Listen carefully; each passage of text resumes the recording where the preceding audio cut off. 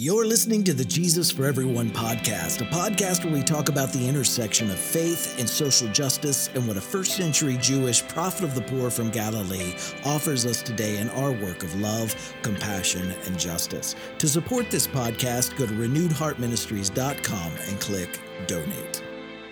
What is needed for empowered, privileged Christians today who support a corrupt administration to follow Zacchaeus' example? What's needed for Christians to take more seriously Jesus' commands, to stand with the vulnerable and those on the margins rather than the systems that harm them? Welcome to the Jesus for Everyone podcast. My name is Herb Montgomery, and this is episode 315.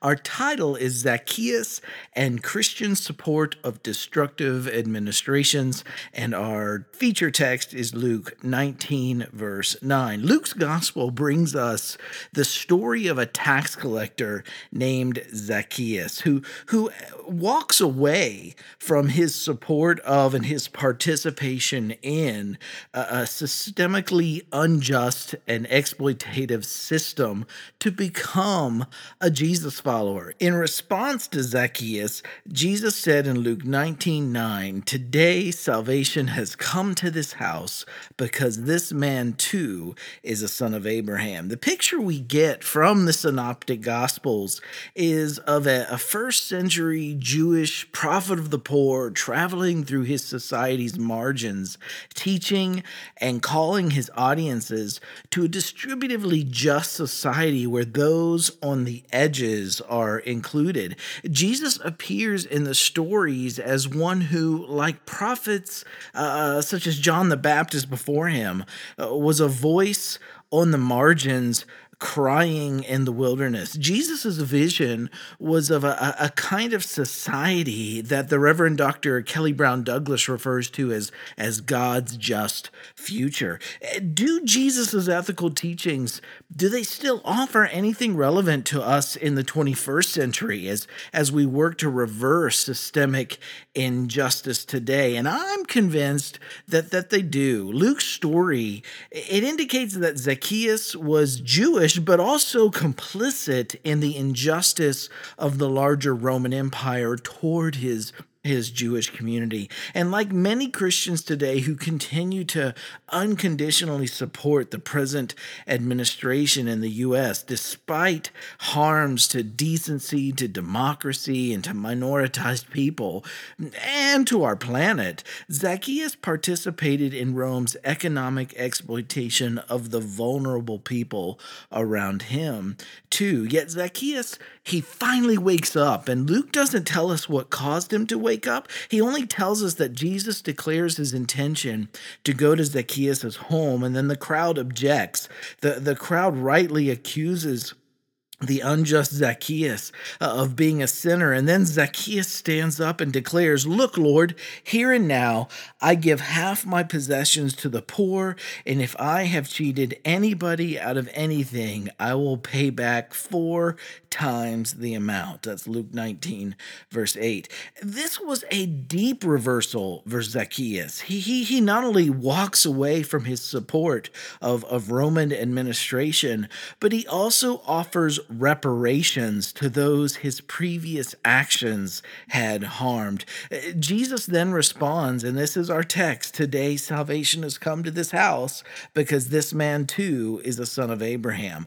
For my Christian friends, Jesus doesn't define salvation here as a legal transaction in heaven that assures Zacchaeus of some post-mortem bliss, nor does Jesus define Zacchaeus' salvation as a pardon or letting him off the hook. Jesus instead, he defines salvation as the healing of Zacchaeus' most inward being, a healing that manifests in Zacchaeus' rejection of an unjust system and his decision to work to undo the injustice of that system. When, as Christians, When we view salvation as remote forgiveness or as convincing God to let us off the hook or as obtaining a celestial ticket to heaven, we're actually defining salvation differently than Jesus did. For Jesus, salvation was not about getting a person from a state of being unforgiven to a state of being forgiven. It wasn't about getting someone out of a post-mortem hell and into a post-mortem heaven. Salvation for Jesus in Luke was about change, especially for those in Zacchaeus' social location. And I want to be careful here. The change was not so that a person could be saved.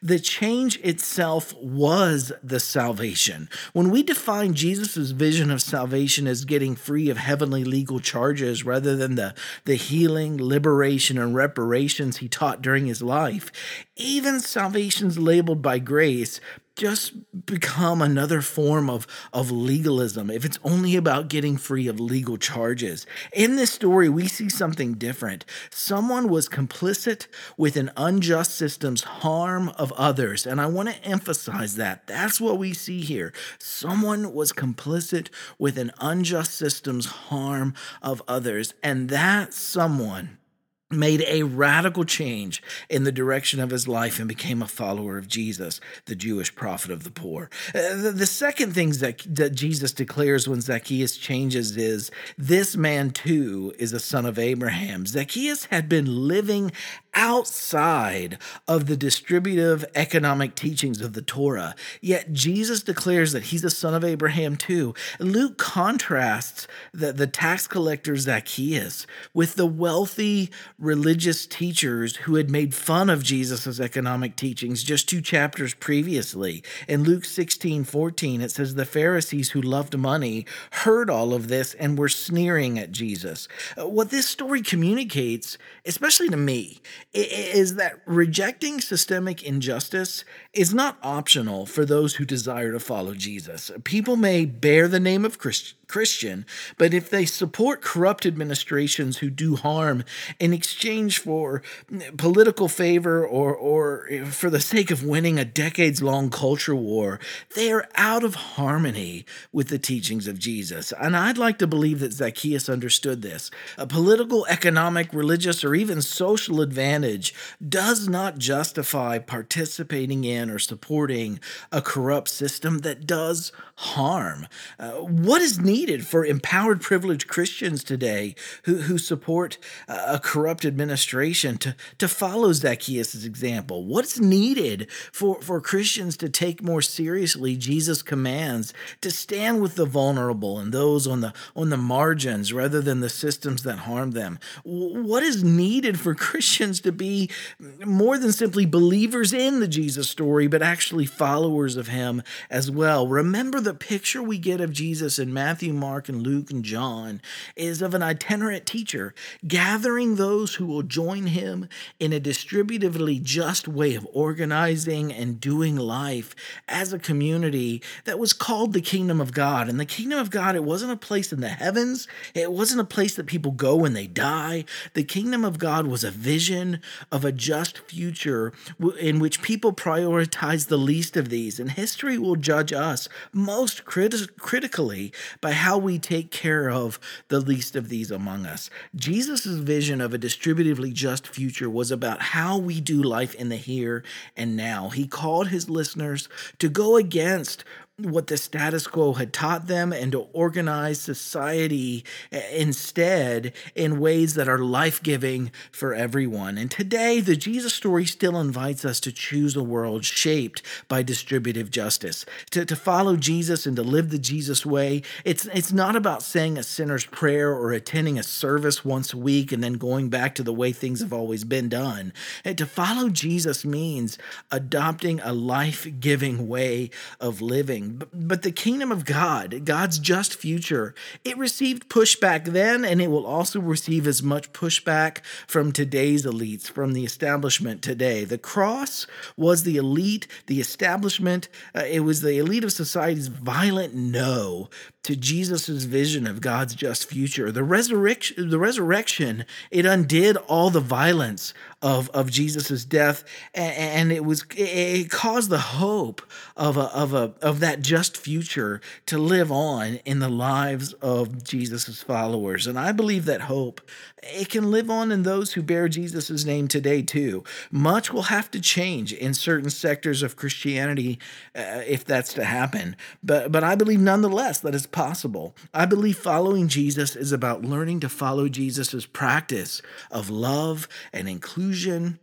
of just distribution and mutual aid, nonviolence and compassion towards others. His practice, it was reparative and transformative, and it has the power to change our lives personally and systemically as well. If politics is society deciding who gets what, when, and how, and if we consider Jesus' Sermon on the Mount to be Jesus' politics, then the politics of the Jesus story are eradicate poverty by centering society on the poor, give the kingdom to the poor, comfort those whom the present system causes to sorrow, create a system that takes care of those who are meek, and give equity to those who hunger for things to be put right, stand with the merciful, with those who are pure of heart, who refuse to acquit the guilty for a bribe, stand with the peacemakers who are working for distributive justice, and those also that the privileged and the powerful who they persecute and they slander and they exclude because they demand change. Jesus' vision, all of this I believe is found in Matthew 5, 3 through 10 in that Sermon on the Mount. But Jesus' vision of a just future, it's for the here and the now. The arc of history, it can bend towards justice if we bend it that way. Another world is possible if we choose it, but we have choices to make. Who will be our Zacchaeuses today? Heart group application, what parallels and contrast do you see with Zacchaeus' story and U.S. Christians today who fail to disavow the U.S.'s present destructive administration? If you need an example, ponder the children who are still in cages along the U.S.'s southern border and discuss this as a group. Number two, 5 years into the reign of the German Reich. In 1938, Dietrich Bonhoeffer, he preached on April 9th, 1938, and I'll give you a reference to it. You can read the whole sermon in the Collected Sermons of Dietrich Bonhoeffer, page 203. But he writes, he preaches, faith is a decision. We cannot avoid that. You cannot serve two masters, Matthew 6:24. But with this yes to God belongs an equally clear no. Your yes to God demands your no to all injustice, to all evil, to all lies, to all oppression and violation of the weak, or I would say the vulnerable, and the poor. What does Bonhoeffer's dichotomy, what does it mean for you today? And discuss that as a group. And then number three, create a list of how you can collectively say no to injustice as a follower of Jesus in our present context. And then pick something from your list and begin putting it into practice this week. Thanks for checking in with us this week. Right where you are, keep living in love, choosing compassion, taking action, and working towards justice. I love each one of you dearly. I'll see you next week.